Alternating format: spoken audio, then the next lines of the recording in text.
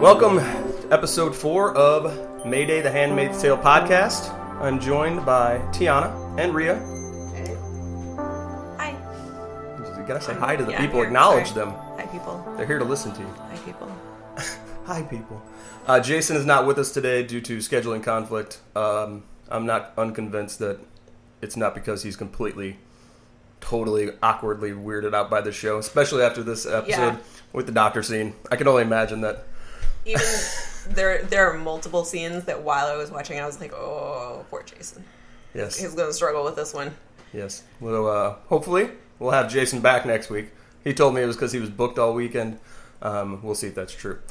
So we want to thank some people. We want to thank everybody who's been downloading the podcast. Things have been going very well. It's sort of weird having them out there now. Like, you know, you do a thing and you work on it, and then all of a sudden, like, it's out there for the people. It's strange. And so, free in the world. But it's doing well. We're getting positive reception. The social media has been going well. So thank you to everybody who's been listening to it. And always feel free to let us know what you think, as long as it's good. We have an interview with Lauren Hook of the Feminist Press this week that went really well. Rhea helped me out with that because I wanted some good questions because Rhea is more of an academic type person, and they are based out of City University of New York. Yes. I'm pronouncing that right and doing all that in order? You are. So that went really well. She was awesome. We talked about all kinds of stuff that they have going on and some new books and kind of the state of things and different feminist topics as they relate to the current reality. So that was nice. We will also have Hardcore Lady Quotes coming up later in the show.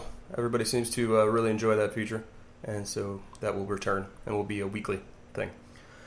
So let's do a brief recap, kind of where we left off with Offred. We know where we left off in the show. The last scene of the episode 3 was Ovglen in the hospital. And we know where that goes. We do not see any Ovglen this week. So we do not know what has become of her post-surgery. Mutilation is what we're calling it. There's an NPR article this morning about terminology and female genital mutilation versus cutting with a woman who's in charge of, I think, a rehab clinic talking about the idea that mutilation is her preferred term, but then for some of her patients, because they don't want to feel mutilated, they use cuttings to not refer themselves as kind of undone. Or that makes sense. Which I hadn't even thought of. It was that's very interesting. So different terminology for the victim versus the outside looking in, I guess. Yeah, totally. Like how we don't refer to, victims generally as like damaged anymore. Yeah, and that used to be like a really commonly referred to thing. Words matter, friends. Words matter. That is correct. So, as far as Offred went, the last time we saw her, she had just revealed to Serena Joy that she was indeed not pregnant. And Serena Joy responded by throwing her in her room and telling her to stay there until she can come out, I guess. Which, when we open up the show this week, we learn has been 13 days, I believe. So that is where we picked up. But first, let's talk about those first 3, because I found this interesting. I did not know this until this week, that those 3 episodes were directed by the same woman. And so it kind of makes sense that they were all released kind of at the same time. They did have very much the same vibe about them. You could tell that they were all kind of going in the same direction and had the same general influence around them. The director's name was Reed Moreno. And she did this week, the reason I wanted to bring her up is because we talked last week about how it was the last scene at least, was very Kubrick-esque in its starkness and strangeness and just the overall feel of it. And there was an article this week about her, and she talked about how Kubrick was one of her influences. And so this is really one of the first things that she's been a director of. And so I can't imagine she's going to get less work because of this, because those first 3 episodes were absolutely incredible. And the direction was fantastic, so kudos to her. So those 3 episodes kind of stand alone, and I looked to see what was coming up, and the next 2 are directed by the same person, and then 2 more after that, and I think it's 2 for everybody until the last episode, I believe. This week's was directed by a man named Mike Barker, so this is our first direction by male, which is interesting. I wanted to see if you guys had any thoughts on that as women watching a show about this kind of stuff directed by a man and written by a man now. Well, I like the purposefulness, I think, maybe of centering women, but also not making it only women, and the idea that men have important parts of the conversation to enter into, but let's put a woman first and then rotate. I'm assuming for the rest of the episodes it'll be not just men. Yeah, I did not look to see the rest of them. I just looked for these Something two, at some point said that they were being very conscious about trying to Mix censor it up. women's perspectives and then mix it up a little bit after Okay. that. So Because we did have a definite vibe change for sure from the first 3 episodes to this one. This was very much more of a, I don't want to say traditional, but it was more of a slow burner as opposed to the first 3 episodes where you kind of got like a shock value out of almost all of those. That was not so much the case this time. It was very well done, and especially I would say the doctor's office scene was really well done, as creepy as it is. The way they shot it with behind the screen and the whole thing was, I thought, really cool. But yeah, definitely a tone change. Yeah, I was not aware that it was a man directing this one as opposed to the first 3 that was a woman. So I kind of chalked up all of the tonal differences to where we're at in the story, and it felt much more... It reminded me of more of like The Americans. I don't know if anybody here watches that show. I have not. It's very like methodically paced and a slow burn, and it really felt a lot like that, where like there are a lot of things happening. You are getting a lot of information and a lot of like sub storylines Right. going on. Like the doctor situation is kind of like its own like weird mindfuck situation, and like you're getting a lot of flashbacks to something that is slightly different than it was in the book, and you're just getting a lot of information, but it's at a relatively slow, measured pace, so it's kind of doled out evenly throughout the episode, as opposed to the, like, quiet and super slams of shock that have been happening in the first 3, where it's more abrupt. That's a good point, that they were kind of tonally, the first 3, you kind of got these long periods, and then you got this BAM! Thing, so it was kind of like... It was like a creeping sense of dread in the first 3, where, like, you have a lot of time to, like, think about what is happening and, like, dread what might be coming or what this might mean. And in episode 4 that we just saw, I feel like it was more, everything was so drenched with meaning and subtext that you were just like constantly thinking about it. I wonder if that had to do tonally with where we're at in the show. Like, she's been in this room for 13 days, so it's just this long period of time. So, and for her, it's kind of this period of time where you're just kind of, that's true. Everything's methodical. I hadn't thought about that. But maybe that's what she's thinking. And I think part of it is she's in this place where she's trying to decide how much of a rebel she wants to be. And you get a much stronger sense in the show that she has a history of being more of an activist or more outspoken or more inclined to go against the grain. Not as much as Moira. But that scene... we get her trying to escape in a way that she did not in the book. In the book, I think she's much more hesitant. And in the show, I think we have this figure of this woman who is showing us what it means to process what kind of a person do you want to be. Do you want to go against the grain, or do you want to just make things easy for yourself? Well, I got a little bit of the opposite vibe as far as she's always been a rebel. Only because, and this might just be the situation she was in, because like when she's in the bathroom scene where Moira has the shiv, I guess, is it a shiv? Anyway, they've created the knife-like device out of the thing that got off the toilet.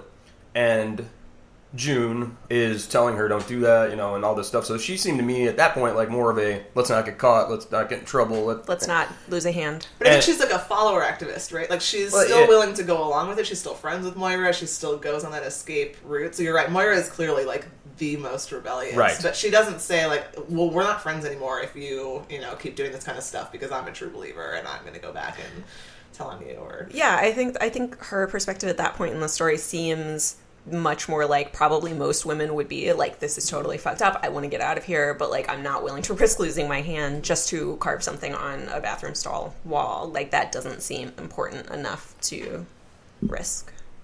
Well, and how does that, do you think, reflect on sort of this, especially today in the current political climate? We have all these marches and all these protests that there's very little consequence for, per se. So what does that say about kind of a reflection on today's society, where you have all these people who are protesting all these things, but would they still be out there protesting as hard or as loud if there were guys with machine guns mowing them down, or there was, you were going to get your hand cut off? I think that was kind of interesting to think about just from a modern day, our current time perspective. Yeah, in relation to that, in modern day perspective, I think like a lot of women are willing to go out and march, but they're less willing to speak up publicly in front of your coworkers when you see something happening that's unacceptable at work, because like that'll have direct ramifications on your life and your career. And, you know, say something in public when you see something inappropriate happening, or stand up to somebody in your life who is kind of abusive.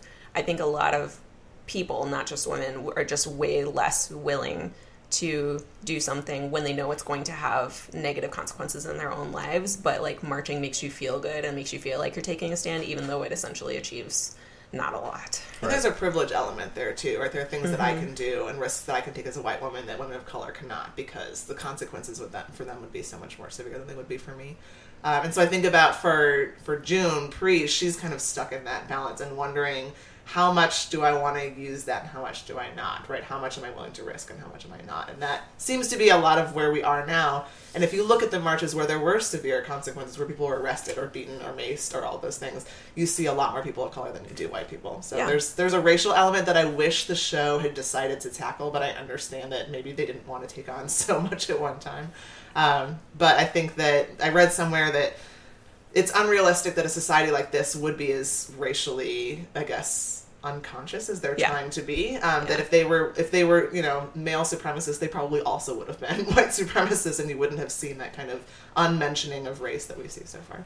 Yeah, I think they definitely have gone with the theory that, like, fertility trumps everything in the show, which is totally not what happened in the book. And I think I'm grateful for that, in that, like, I'm not distracted by the lack of minorities, because I think that would have been super visually weird to see.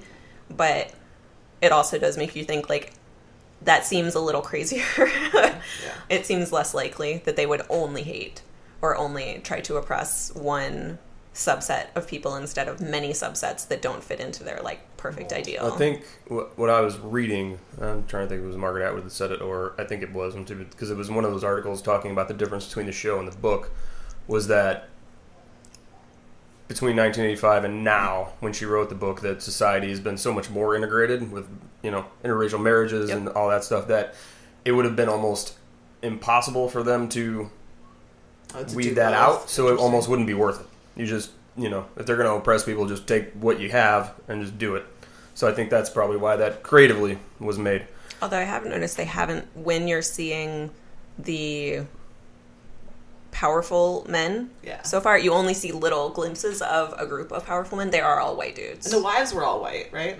All of the wives we've seen so far have been white. I will say that when this opening shot of the doctor's office scene, when they're in the waiting room and they have the pictures of the wives and the commanders up on the wall at the hospital, there are several African American. Oh yeah. There's also, I'll talk about. There's also one woman who doesn't have a man with her in a picture, like in the bottom row, crazy. just a single wife holding the baby. Which I was like, can you do that? Yeah. I don't know, because I don't know the rules. I didn't get she would immediately be given to another man in this right, society. And I didn't get my Gilead handbook, so I have no idea. It's in the mail. You know, if that's a thing or not. So I thought that was interesting. But okay, let's do a deep dive into the various things that we did see in episode 4. So we open up and we got a flashback scene with the carnival. That was really sad to me. Like, I don't know why this one got me more than anything, just because I think everybody's been there and you remember that, like, either you were a kid and went with your parents, or you have a kid and you went with that. And it's like, a carnival is like the most chaotic, you know, free event that you probably, one of those that you participate, because it's just kind of all about pleasure and all about, you know, doing whatever you want, eating ridiculous food and just everything, right? Everything on a stick. And so she's in the room, has been now for 13 days, and is just having this flashback. It was really just sad, and it was just like a really downer way to start this episode. So she's been in there for 13 days. The door is unlocked, which she makes a mention of, which she says I think shows you who is really in control, because she can't leave even if she wanted to. When she has the ability to run, there's nowhere for her to go. It's a prison without bars. Correct. So she starts wandering around the room. This is when she goes to the closet and finds the words scrawled in Latin down on the bottom of the floor, which is Nolites te bastardes carborundarum. I think I'm pronouncing that right. And she talks about a previous Offred, and that there's someone was there before me. I remember thinking about almost like a Rebecca parallel, the novel Rebecca, where she's haunted. She's living in this, it's a gothic novel, and she's living with her new husband. You never find out this woman's name. You only know that she knows that there was a Mrs., what is it? I don't remember the name now. A Mrs. So-and-so before her, and she can never live up to that standard. And so she's just haunted by this woman whose ghost is with her, not in kind of corporeal sense, but the idea that you will come after someone who will set the tone for what you are and who you can be. And I think she's trying to come to terms with that, really thinking about the suicide, but then also knowing that this woman has left some kind of legacy for her. So we do get another flashback, and this is the bathroom scene that we... What? Before that, you go right from that scene, I think, to where the Commander and Serena Joy are talking. Is that later? That's later. Oh, okay. It's after the flashback. They do a flashback to the bathroom scene where they are... Oh, yeah. Moira has fashioned the shiv out of the toilet rod from inside the toilet tank. I know if you've read the book, you know that no, you were saying, because I didn't remember, that it was slightly different in the book. It's just Moira in the book. And you don't get a sense either way that she's trying to talk her out of it or into it. You just hear, here's what Moira tried to do, and she fails the first She didn't time. know. You learn in the book that Offred only knows this third hand. She heard it from somebody that this is what happened to Moira because she just showed up one day in the Red Center, like she woke up one day and like Moira was no longer there. But the first attempt, Moira came back. Yes, the first attempt was failed. The first attempt, I think the feet thing happened to Moira, right? Yeah. Rhea mentioned that earlier, and I couldn't remember because it's been a little bit since I read it. So we get back to the closet, at which I think this is the last scene before we do see Serena Joy and the Commander, and she just thanks the previous Offred for writing that down, that you must have been very brave to do this, because even scrawling words in a closet on the floor is forbidden. Yeah, like where did she get something to do that with? It was exactly. Crazy. So we go back to Serena Joy and the Commander, and this is kind of the first long interaction we see with them in the show, which is kind of nice. As much as you want to hate Serena Joy, and we probably still will hate Serena Joy overall because she's mostly terrible. She hasn't been called Serena Joy yet, no, she has right? not been called anything yet. Yeah, just Mrs. Waterford. Mrs. Waterford. Yeah. So I'm kind of looking forward to that when we get to the Serena Joy backstory to see which direction I don't know if they're going to have it. She's so young. I don't know how they would make it work. Got to be something, because you can tell that she's got a... I was thinking about that a lot in this scene. So in the book, for listeners, I don't know if we covered this before, Serena Joy, the character of Mrs. Waterford, was kind of, it sounds like she was kind of like a television preacher's wife kind of before, and she was very eccentric and like, drenched in heavy cake makeup all the time. Baker, very Tammy Faye Baker. And she was really a big proponent of women staying at home and doing the home things. And she was sacrificing herself by like going around and being famous and talking to all these people about how women should be at home. Like, I'm not able to do this because I have to be here. Just gonna say, me too. I was very Phyllis Schlafly. Very much. And it's a big point in the book when they say she must have been so shocked when they took her at her word. That's my favorite line in the whole book. I love it. That really hit home to me in this scene in this episode where she sounds, because the Commander is talking about, she just asked like a how's it going kind of conversation because he's working on a laptop. Yes, we didn't talk about that. Was my first note. Was that we talked about the ear tags and tracking them, and did they have technology? And I was like, well, I have to imagine that at least they do, the commanders. And so it was nice to see that he's got the laptop with the internet and the whole deal. So it was very jarring. Yeah. But so he is talking a little bit about the EU and an embargo, which you have to assume it's Gilead being embargoed. Right. And they're talking about the euro and the European Union, and it was just very today and very prescient. I was like, whoa, oh god, yeah, this is supposed to be like very near future to now. I forgot. And Serena Joy makes a comment and asks a question where she sounds very intelligent and with it and like engaged and plugged into what is happening in the world. Right. And she made, I can't remember exactly what she said. She asked a very intelligent question and he shut it down so fast. Well, he was like, we've got great men working on this. And she just... And that word specifically, no, we've got, I think now not people, we have great people on that. Men. We've got great men on that. Yeah. So it's just funny because she's not allowed to read either. News. That's true. And so he was just like, oh, all the terrible things and everything in the worst light. And you're thinking, what good light is there? Yeah, and what is the good light? You just got to think you're in this situation where when you're involved in that, and it's... Rhea and I had a conversation the other day where we were talking about various religions and how, from the outside looking in, sometimes people think that all the one religion... Like if you're talking about Islam, I think people, if they don't think about it long or hard enough, get this impression that all of Islam is the same, or all the Catholics are the same. And if you have been, we were talking about being Baptist and being raised in a Baptist church, you know to a great degree that there are your hardcore people, and then as you work out from that circle, it gets less and less, and it's all different. Or even not less and less, but just different, right? When you look at Orthodox Jews or Reform Jews, there's a big movement in the Reform movement to say we're not less Jewish, right? We're just differently Jewish than we are. Good point. That's a good point. You can see her wheels kind of start spinning, and that's the first point where she actually tries to kind of interject and do something as a woman in this society, and she's like, well, we need to do this, and we need to smear her, and talking bad about her so that they discredit her. She says the thing that you do is you don't even acknowledge the content of what you said. You attack her. And then you start to think that's how they did it, right? Is they started to malign people and made people less than human rather than saying, oh, you're right, we should consider what are human rights and the actual ideas behind their message. Yeah, I thought that was fascinating too, because that is what happens in politics today. That is exactly how the game is played. You go after the individual and discredit them. I mean, we see this everywhere in our society right now. It happens online when people are just having a very public fight. We see this in courtrooms. That's what you do. You discredit the witness. My impression of the commander, too, is that he really sees himself as a part of a subset of this society that doesn't need the same kind of regulations that the rest does. And that's why I think he can have this cognitive dissonance of breaking the rules and creating the rules at the same time. As if the rules are not for him. Yes, those people need that because they don't have the brain power that I do. And they don't have the self-control that I do. And if everybody did what I did, it would be mass chaos. But I know that I can do it and still have the power to get up in the morning and, be a productive human being. So we have to take that option away from them.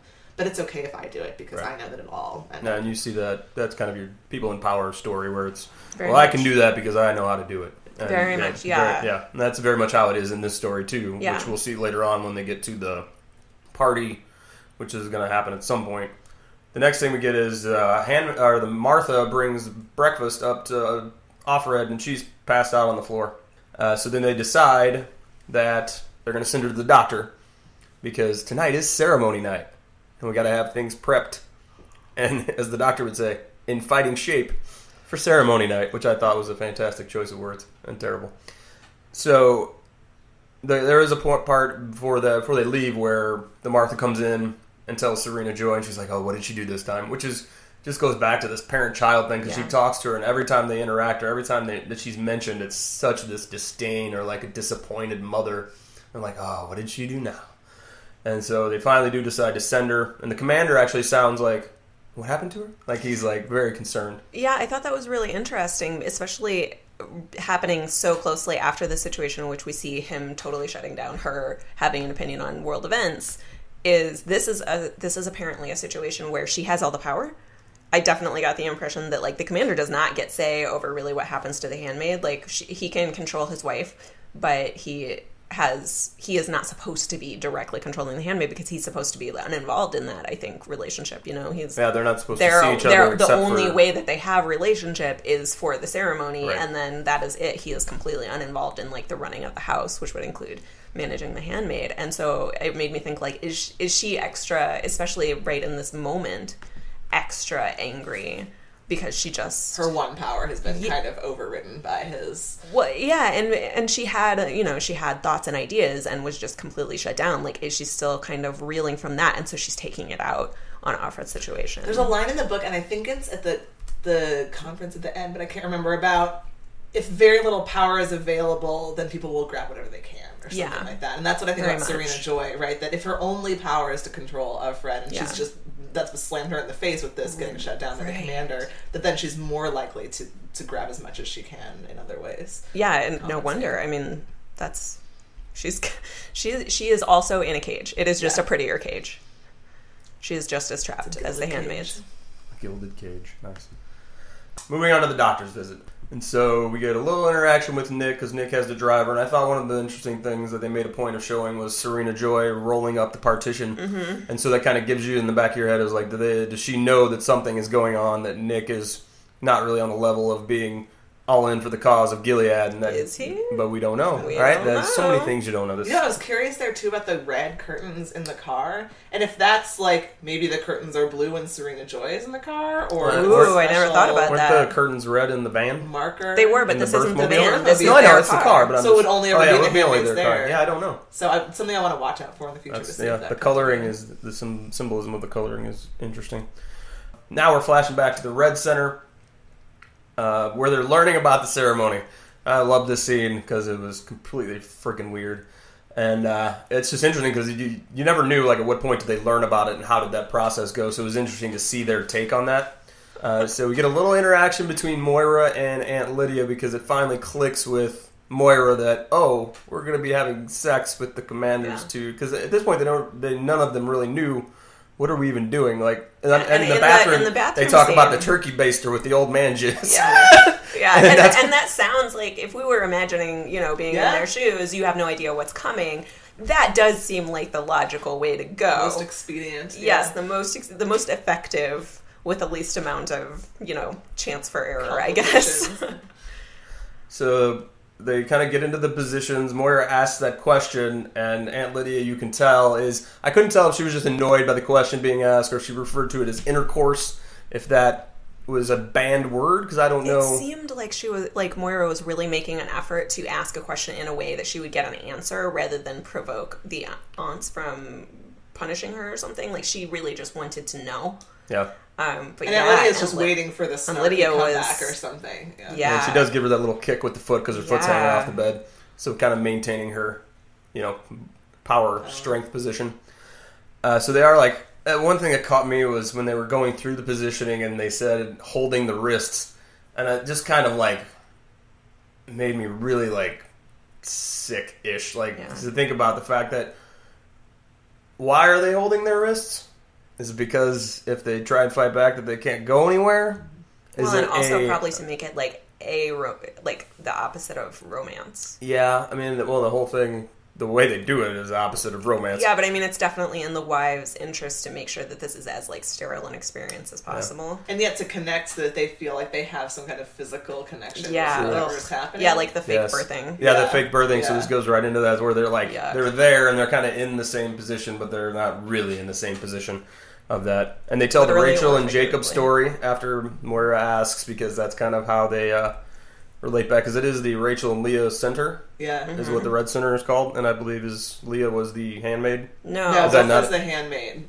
Oh, that's right. So Rachel and Leah are both wives of Jacob, but Rachel was the one who couldn't get pregnant. Gotcha. Yeah, did you notice that in that scene, in the flashback to the Red Center, the woman whose hands June needed to hold, she was missing half a finger. Oh, no, I didn't notice that. Yeah. I was like, and that just made me think, oh God, how common is the mutilation of the other parts of their body? That seems like such a... Well, it's... and it was healed. It had been a while. They do not seem to hold back. I think it was her middle finger, so I was immediately like, what could she have done to lose just half of one finger? Did she, flip one of the aunts the bird or something? I don't know. And I did like the other... They kind of throw in some different personalities with the handmaids, like the one girl that's chewing on her fingernails, and Aunt Lydia's like, get your hands out of your mouth, and losing it, and you can tell that it makes them seem like normal people. Yeah, and I think that's really cool that they did that instead of kind of not giving them a personality, which is kind of easy to do in a scene like that. Yeah, and you don't get personality of the other handmaids in the book because that's true, because you're it's all only in her Offred's brain. head, so you know Offred very well, and you know some of Moira, but not to this extent. And then great Aunt Lydia line with, "That is his word, dear, and we shall abide." And you're just like, ugh. So we get to the doctor's office. First thing I noticed, as we talked about earlier, was the pictures of the commanders and their wives and the kids.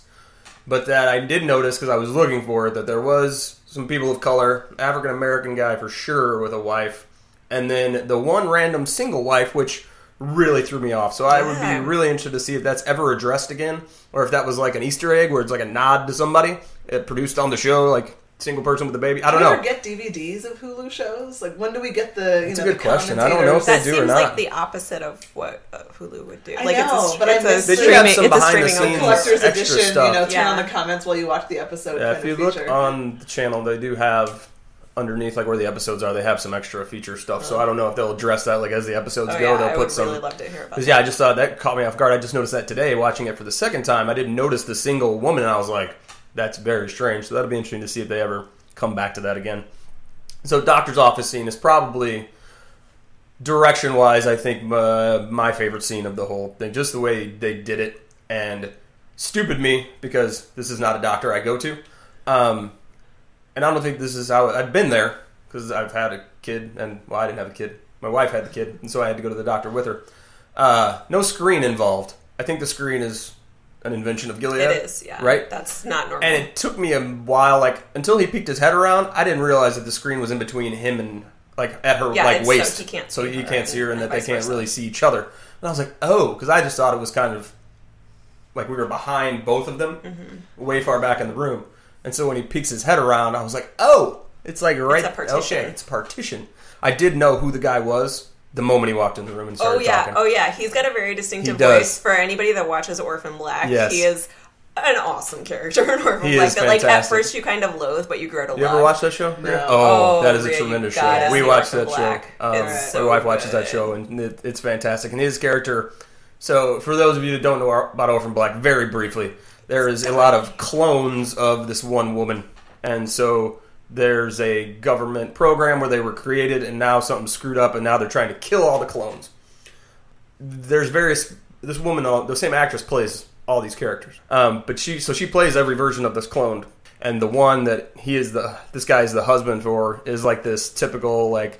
suburban, not typical. Well, not in the end, but when you're very first extreme. introduced to her, she's a very extreme very version of like extreme. a suburban housewife mom with Soccer the two mom. kids, soccer mom, doing stuff for the PTA. But And so like times a million. yes, so like that on steroids. That is her character, and that's the role Speed. she plays. I think it would be Speed, not steroids, for sure. Okay, so this guy's does- her she does have husband, a and he's dealer. great because they get into all these ridiculous, violent Hilariously situations, violent. and he plays it like straight, and he's like the doting husband who's like, and she's very much in charge. You can tell that she is the suburban housewife that runs the show.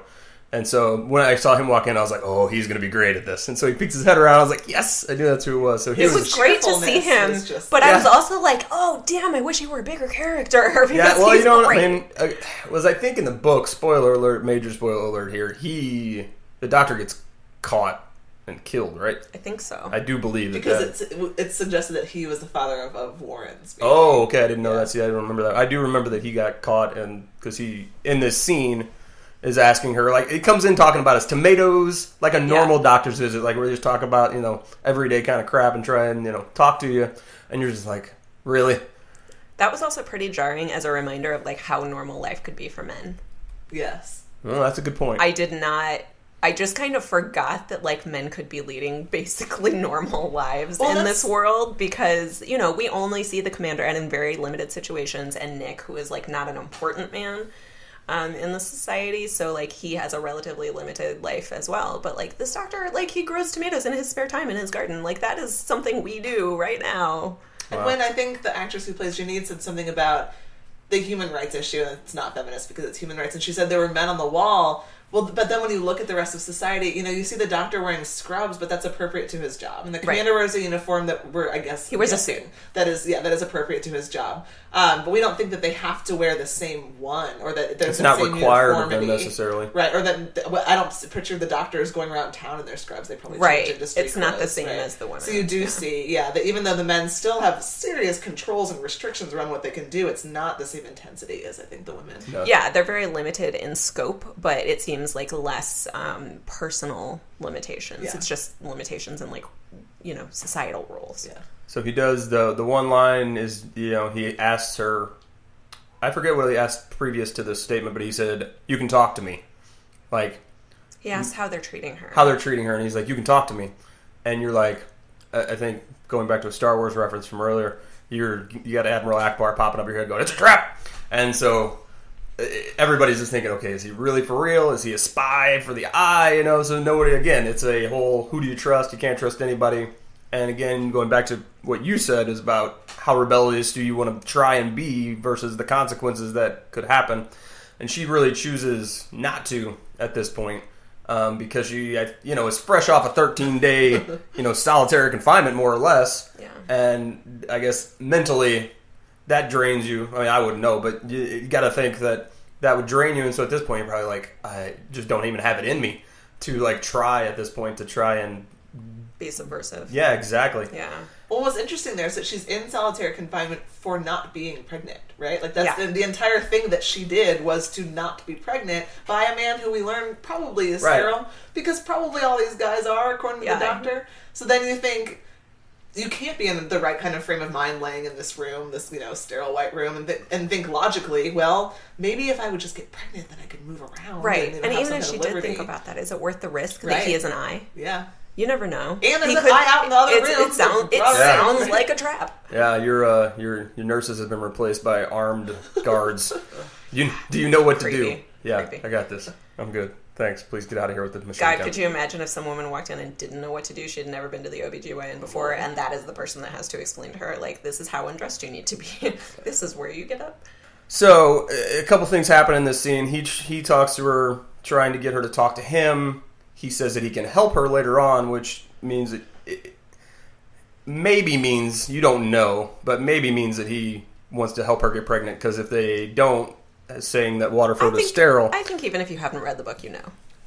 But know what? That's what he's referring to. Well, but in my head, being a guy, and just kind of think of it from a creepy guy standpoint, is he saying that to just try and have sex with her right now? Well, yeah, or is he saying that to really try and help her? Yeah, fair point. Is it just creepy dude doctor that wants to have sex with this lady? And both. And I thought, it probably is both. Yeah, I thought a lot about that too, but I also thought, like, this would be a prime situation where, like, he could rape her and there's nothing she could do about it. Oh, and absolutely. she would take the blame if they were caught. So, if he was just trying to have sex, like, I would think that he would just do it? Yeah, he would just do it. Well, and then the other thing, and this is really terrible to think about, but then I was like, he checked her out, did the whole deal, and I was like, did he even really need to do that?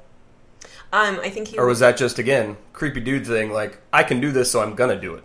Yeah, I think he was just checking to make sure, because, I know what he said. They were already there. Yeah, I get it. Yeah. But did he really have to? Or was he just doing it because Serena Joy was expecting him to have Yeah, but you can checked. say, he checked, without him actually having to check. That just came out. There was some U.S. gymnastics news this week, I guess. There's a lot of U.S. gymnastics news that is but that the women of the 2000 Olympics team, I think their trainer, one of their doctors, had been penetrating them without permission. Because once you get a vulnerable young woman, right, and you can take those liberties, and who will believe you if you say, my doctor did this to me? So another parallel of especially reality. When like you're in that situation, you're on the U.S. Olympic team, which is like probably the thing that you've worked harder for and the hardest for in your entire life is where you want to be. And again, rebellion versus ramifications. Cost benefit. As terrible as that is, and how awful that is for some man to take real. advantage of that situation and that mindset of some girl who's probably like 12, between 12 and 14 at the earliest, at the latest, as they're coming into that. That's just awful. Yeah. We end that with her basically saying that she's not going to do anything with him, and he picks up his stuff and pretty much leaves. And she can't offend looking slightly disappointed, I might add, which also lended my credibility to he's kind of creepy dude. We get the limo ride back, which is another flashback back to briefly to the carnival scene, and then she just loses it in the limousine and just starts cursing and banging on the partition. And Nick is kind of he doesn't really make a move. He kind of looks back, but doesn't. There's nothing really he can do. Yeah, he can't stop. He can take the long way home. Exactly. So that she has more time. And so when they do get back, he does like this total dude, like, I'm sorry.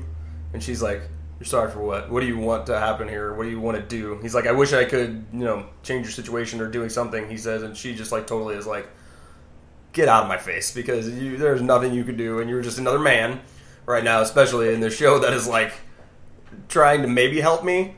Do I trust you? It's all bad. And she, at this point, you could tell that having been through 13 days of solitary, going to the doctor who just tried to maybe help her, and she going doesn't back know. to solitary, she is being driven back to confinement, extreme confinement. So now she's back there, and Serena Joy, she tries to apologize, like she goes through this like whole like very little kid-esque thing again of, I know I was bad and I'm sorry and it's all my fault. And you can tell she's like, at this point, she's just desperate not to have to go back to that room. What are the magic words I can say?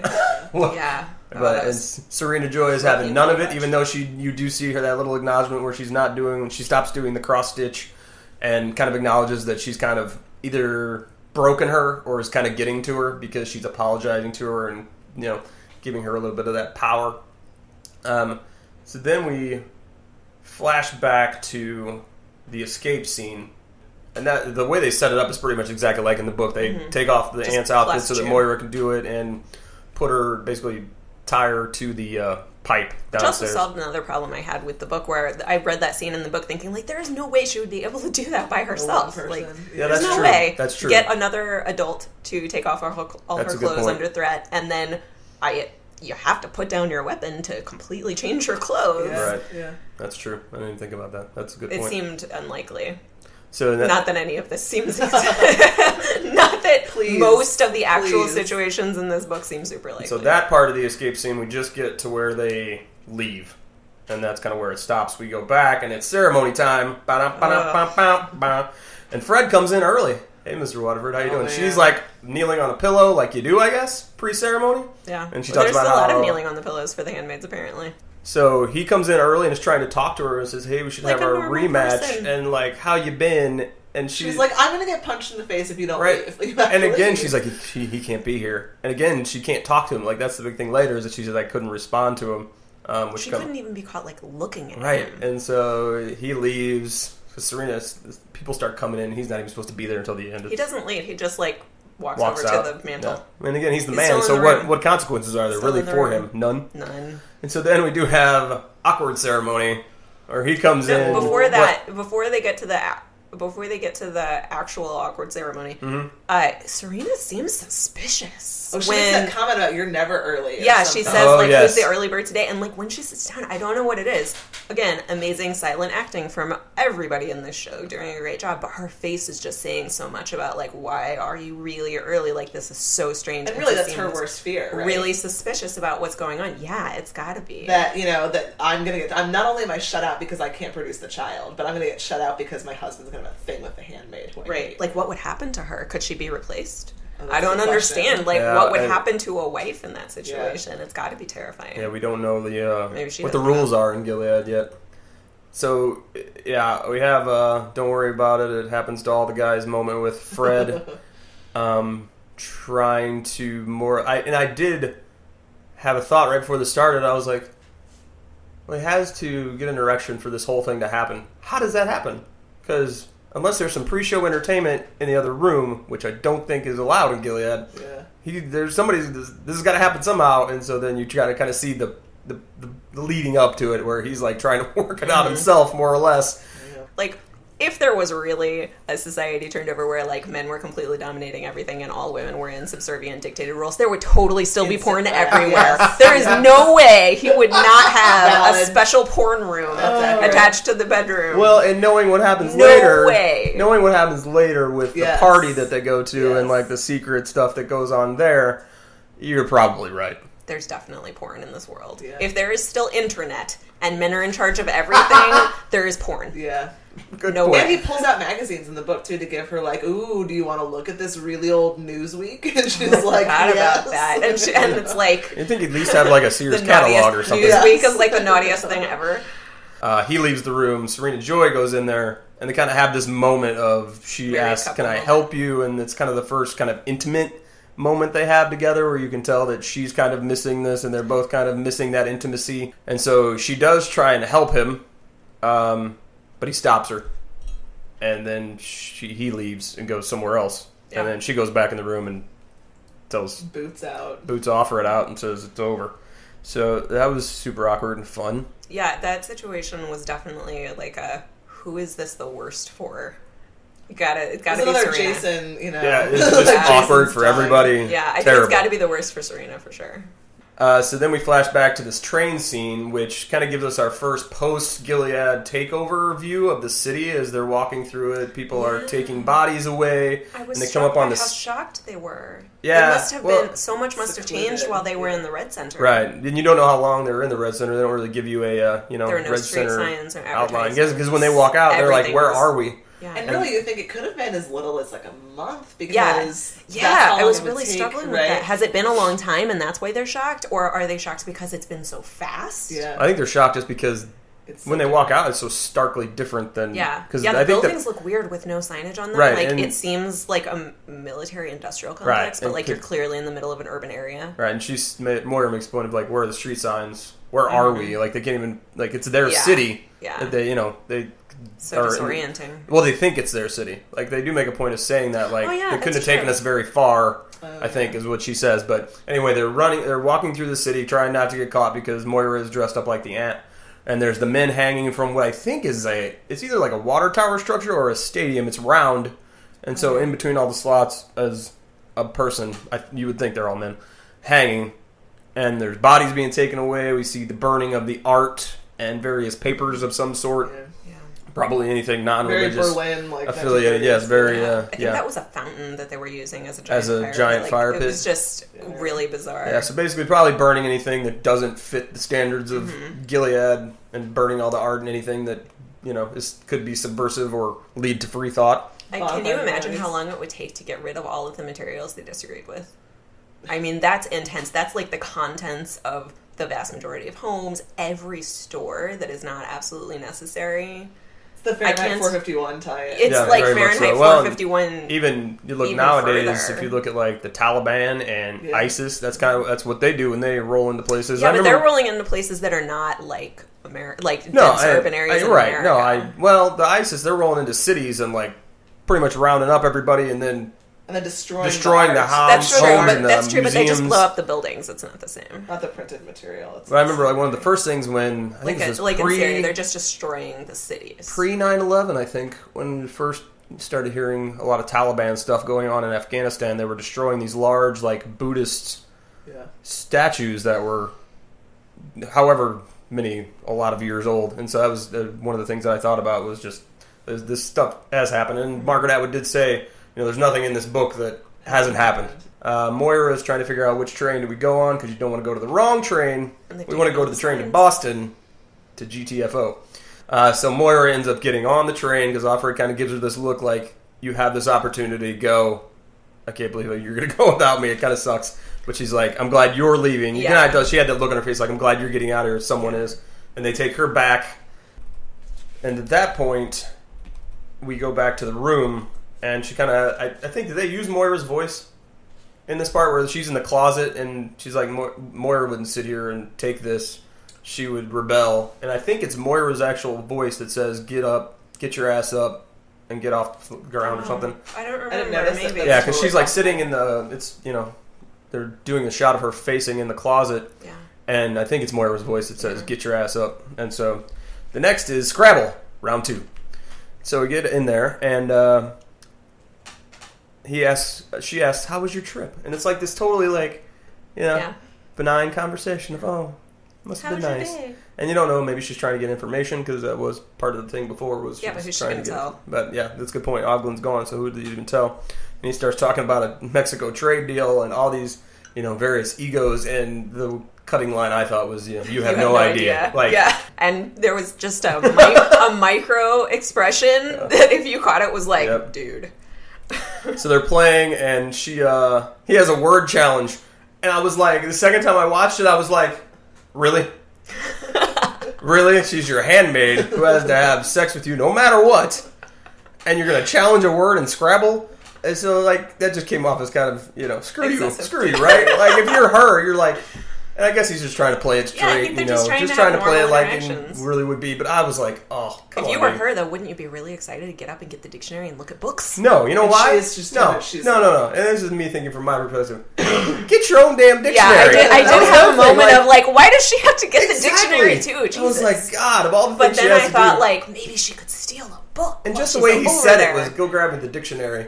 Like, he knew that she had to. There's no doubt in his mind that he has to do it. Yeah. Crazy. Yeah. So she goes and gets it, and that's when she sees the Latin dictionary, which we're led to know that that's going to lead to her trying to get the Nolites saying translated. So he goes back, and I believe slith was the word that she spelled that he challenged, and so he finds it, and it was an actual word, so she counts it. And they start getting this conversation about what happened to the last handmaid. Because Yeah, I thought that was really ballsy of her to be asking To ask, about this. yeah. Like, even given their more personal situation over Scrabble, I was really surprised to see it being brought up that way. It just seemed so risky. Right, and so Don't she... ruin the Scrabble. Because that's the point where he translates it for her, right?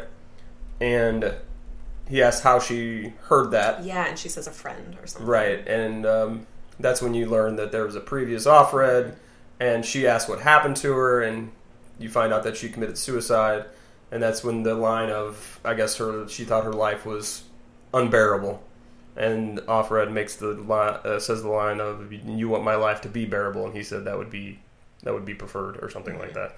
So it is like this. Obviously, he's trying to make it better for her, but none of it's going to be better for her. Yeah.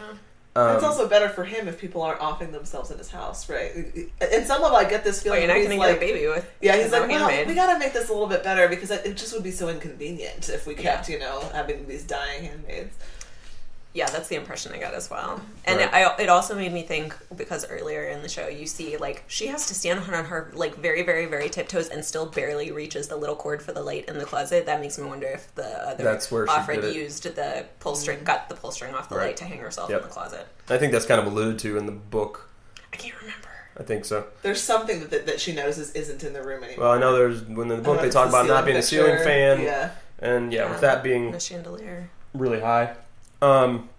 So there is the brief flashback to the Red Center, and this is the feet beating scene, which is Oh, yeah. awful. Which you said happens to Moira because she gets caught in the book, but in this scene, Moira is gone, and Offred has been taken back, and I think the aunt that they It actually is the aunt that they got tied up and put in the basement Yeah. is the one who gets What the is that beater. thing that she's using? I looked Is it up. it It's not a wires? thing. So in the book, they just say her feet were beaten with steel cables, and so I think that was their way of making okay. a steel cable. Okay. It was basically like a handle. Yeah, I was almost trying looked like to a see. flogger. I couldn't tell what it like. Yeah. Like 'Cause it were they looked- stiff? I couldn't Yeah, tell. it did. Like, I couldn't was tell. it Like stiff? they Was weren't it, like- hanging, so they had to be relatively, stiff to begin Yeah, with. So you may, I gotta think they were like cable or wire, Yeah. of thick grade that would be able to stand up on their own. And they just beat her feet, and then so then his flashback. That's when they go to that scene first, and then they come back and he's translated it for her, and they have this whole thing like what happened to her. She's dead, and talking about how he would prefer for her life to be better. And so she starts to leverage this against him. Badly, might we add? Like, totally June obviously. is a bad actress. Oh, yeah. in the show.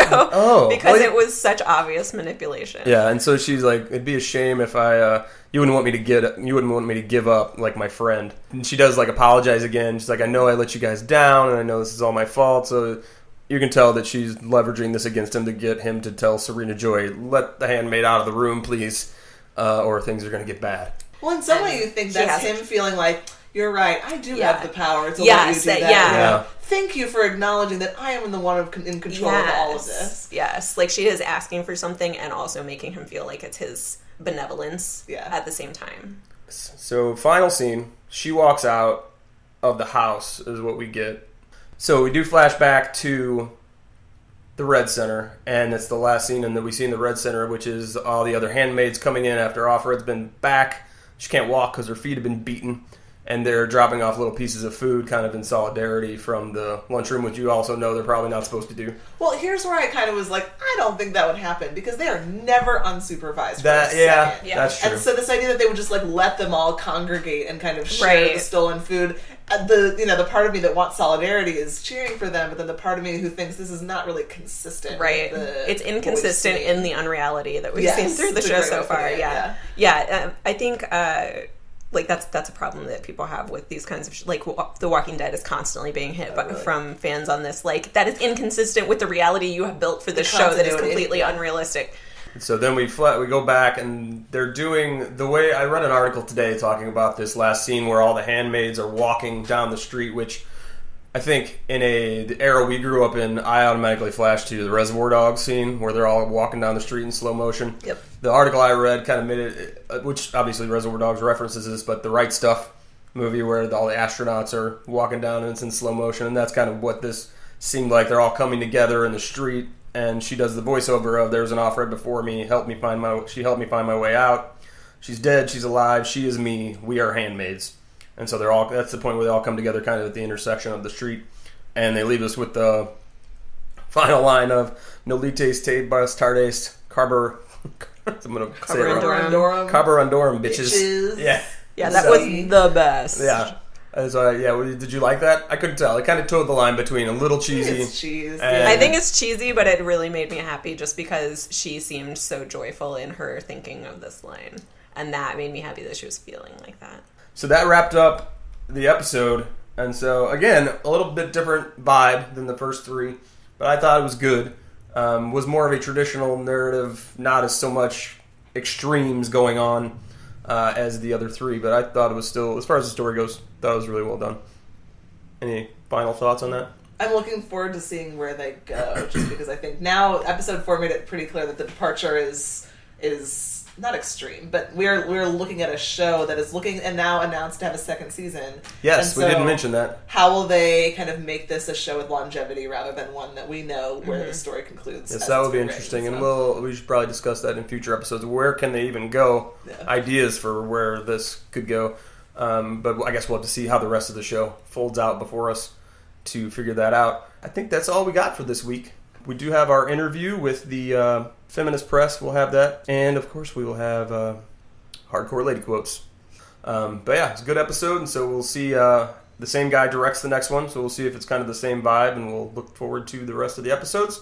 So thanks for joining us on this edition of Mayday, the Handmaid's Tale podcast. You can find us on Twitter and Facebook and the Instagram. And our podcast is available pretty much wherever you get your podcasts, Stitcher, iTunes, and at our website, allconsumingcontent.com. We'll see you next time. See ya. Bye. Mayday, the Handmaid's Tale podcast proudly presents Hardcore Lady Quotes. Quotes of inspiration, empowerment, and rebellion, chosen, recorded, and read by my kid. My mother always told me, hide your face, people are looking at you. I would reply, it does not matter. I am also looking at them. Malala Yousafzai. All right, we are here with Lauren Hook from the Feminist Press, which is based out of New York City at the City University of New York. How are you doing today? I'm doing well. How are you? I'm doing great. So let's talk a little bit about the Feminist Press, and what can you tell us about it? What is your goal there at the Feminist Press? Wow. Well, we've been around almost 50 years now. I think technically we're 47 this year. We were founded in 1970, kind of in a bit of a haphazard way. There was lots of community organizing back then, and a lot of women got together and they were like, you know what, we should have a feminist press, a press just for women in the States. And there hadn't been one yet. And our founder, Florence Howe, got together and got the funds and started it herself. And she was a professor, and she realized that a lot of the literature she wanted to teach in classes was out of print. And it wasn't because it wasn't a good book, it was because these were women writers that didn't have the same kind of legacy that a lot of the white male authors were given in terms of what is American canon, right? And so she started bringing these books back into print. There's about 9 people on staff now, and I'm actually trying to expand our list to about 20 books a year. So, obviously you've been around for a while, so given the, I guess, evolution of the times, what has been the level of resistance you've met from the beginning to even now? In the 70s, that was sort of a big heyday for capital F feminism, and so there was a lot of support. And then it sort of became a bad word, and people were like, oh, you're those man-haters, right? Like, you're those bra burners. And now you see people like Beyonce, very proudly putting it as a part of their identity, and you can go into like Topshop or Forever 21 and like get a hoodie. And then even I was talking to our director actually recently, Jennifer Baumgardner, and she was saying that years ago when she was at some networking event or something, and so a lot of people were like, you should really change the name. Like, just, advertising that we're feminists is just too much, Right. We don't want to scare off the readers. Being around for so long, has it been important for you guys to kind of not let the trolls and not let the naysayers and the people who call you and tell you to do terrible things rock your boat too much? Just kind of stay. Don't let the bastards grind us down. There you go. Look at you. Well done. Well played. Yeah, honestly, I think you can't be in activism and you can't work in sort of polarizing fields without maybe getting off on it in a way. I think a lot of us here love to argue. We love getting into the issues. We love to debate. And honestly, some of my I'm an editor here, but my favorite parts of this job are like Brooklyn Book Festival, for example, this September, where we table, we get out on the street, and we're selling our wares, and we get to see our fan base, so people who really love us. We also get to see people who come up and they're like, you guys are still babies. That's what you do. What you're paid to do here. And sort of, opening that up for debate. I think it's a lot of fun, but it also does get exhausting. So, that whole self-care thing that you see going around, you do have to have sort of a nest of love, and we do really support each other here. Where most of us are under 35. We're kind of like a little family. So we're here, when the bastards get a little too rowdy. Well, excellent. That's good to hear. Glad you have a good support system going there. Let's cut right into some of the issues since I know our time is limited here. So lately we've had a lot of issues that to directly address kind of some feminist concerns. You had Bill O'Reilly's firing at Fox News because advertisers finally decided that it was, after 20 sexual harassment allegations, was too much. You have various states trying to restrict access to abortion and other health care. And this week, the Trump administration announced that they would be ending the girls' education program that Michelle Obama had started. So have you guys seen an increase in readership, writing, publishing opportunities, or an overall interest overall because of the current political climate? The joke in the office, the silver lining, is that maybe this will finally wake people up and really shake people up enough and make people uncomfortable enough to educate themselves, because these types of threats have been going on for a long time, and they're more blatant now. They're worse with Trump, but it's something that, people like certain parts of our population have continued to be threatened and would have been threatened anyway, even if Hillary had been elected. So, but I do feel like that's like the one silver lining, that with a really horrible president, people are finally going to be outraged. And so how do you feel about the books being an agent of change, and what have you seen from even the things that you're publishing? Yeah, I mean, that's part of our mission statement. We say that all the time, that we do believe that books can shift culture, and actually we just started this literary prize last year for debut writers, women and non-binary writers of color. We published this book by Louise Merriweather, Daddy Was a Number Runner, Harlem Renaissance book, classic. It was one of the first American novels to feature a black girl as the protagonist. And it inspired a whole generation of women writers of color, including more authors on our list currently today, like Bridget M. Davis, or even writers like Jacqueline Lipton. And so we started this prize because, you've seen all the kind of BuzzFeed articles about diversity in publishing. Most people are white, most people are white men in publishing. You go to a networking event in New York and you're like, oh God. So there's a problem. So that's something that we want to address, and we do it with a $5,000 prize, and then we get a publishing contract with us. So we just started that, and we're in our second year. We're really excited to see the submission season. So what current feminist press books that you guys have out right now, or even some that are just from the recent past, what have you seen? Have you seen any that have had a large readership now that we're in this current political climate? And do you see any of them as possibly or hoping to cross over into kind of the mainstream, a la The Handmaid's Tale or some other, popular political tinged novels, they say? Yeah, I had 3 ideas. I think first, we have sort of a book it's a trilogy actually, on our backlist that made me really actually want to work at Feminist Press back in the day, because it's so similar to Handmaid's Tale. It's called the Native Tongue Trilogy, and it's by Suzette Hayden Elgin, and it's a dystopian trilogy that's, future, where women have lost their rights in 19 property, and they work as linguists, and so they fight the larger patriarchal order through inventing their own language. But then also, we had this great nonfiction book come out earlier this year called the Crunk Feminist Collection, and it's this great work, and it's basically kind of like pop culture criticism essays from these 3 wonderful academics. They have a blog called the Crunk Feminist Collective, and they're basically, they call themselves ratchet feminists, homegirls who are basically, they love hip-hop, and they love that music, but they're academics, they're feminists, and they want to intersect both of their worlds. And they didn't seem to be able to do that in the academy, so they made this blog. It has like 1 million person readership. It's great. And so we just published that in January. And we're already reprinting it. It was featured at the Strand, like in their window. Definitely, there's this, everyone's wanting to, wake up, right? So I think it's speaking to the times, especially because I believe Black feminists are at the forefront of feminism today. Women of color are who we should be following. We should have been following them the whole time. So I think they are really where feminism is. So this is one of my favorite books we've published in a really long time. And it's the energy. It's tongue-in-cheek, it's funny, but it's real. And so I really like that one. And then fiction-wise, we have this new imprint called Amethyst Editions, and it's for queer writers, it's for queer work. So far it's been sort of experimental fiction, but we sort of wanted to push past the coming out narrative, because we want to sort of represent queer experience, queer lives beyond that moment.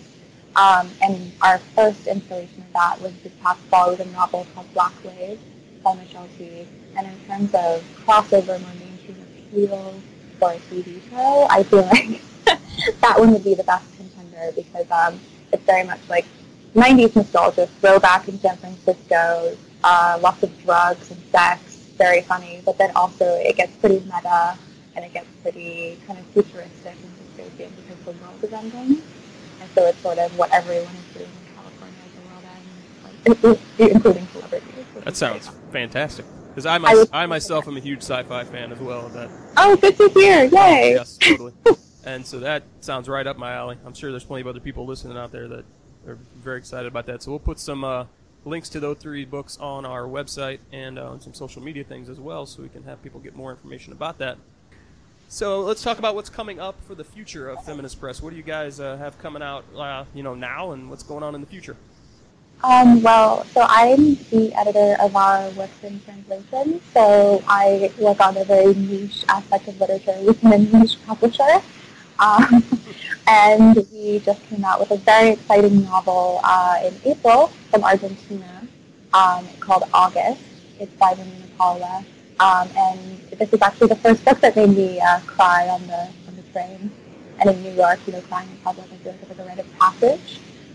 So this book spoke to me from the beginning, and I'm so excited about it. It's a very, speaking of 90s, it's kind of a millennial voice, a lot of nostalgia, but also just kind of, get all these coming-of-age stories, and this one's a very backwards coming-of-age. It deals with this young girl in her 20s, and her best friend committed suicide 5 years before, so in their teens. And it's her sort of reconciling that through this memorial service. And it's an incredible book. I'm more of a dark melancholy kind of literature person, so this book's kind of right up my alley. So that just came out, very excited for it.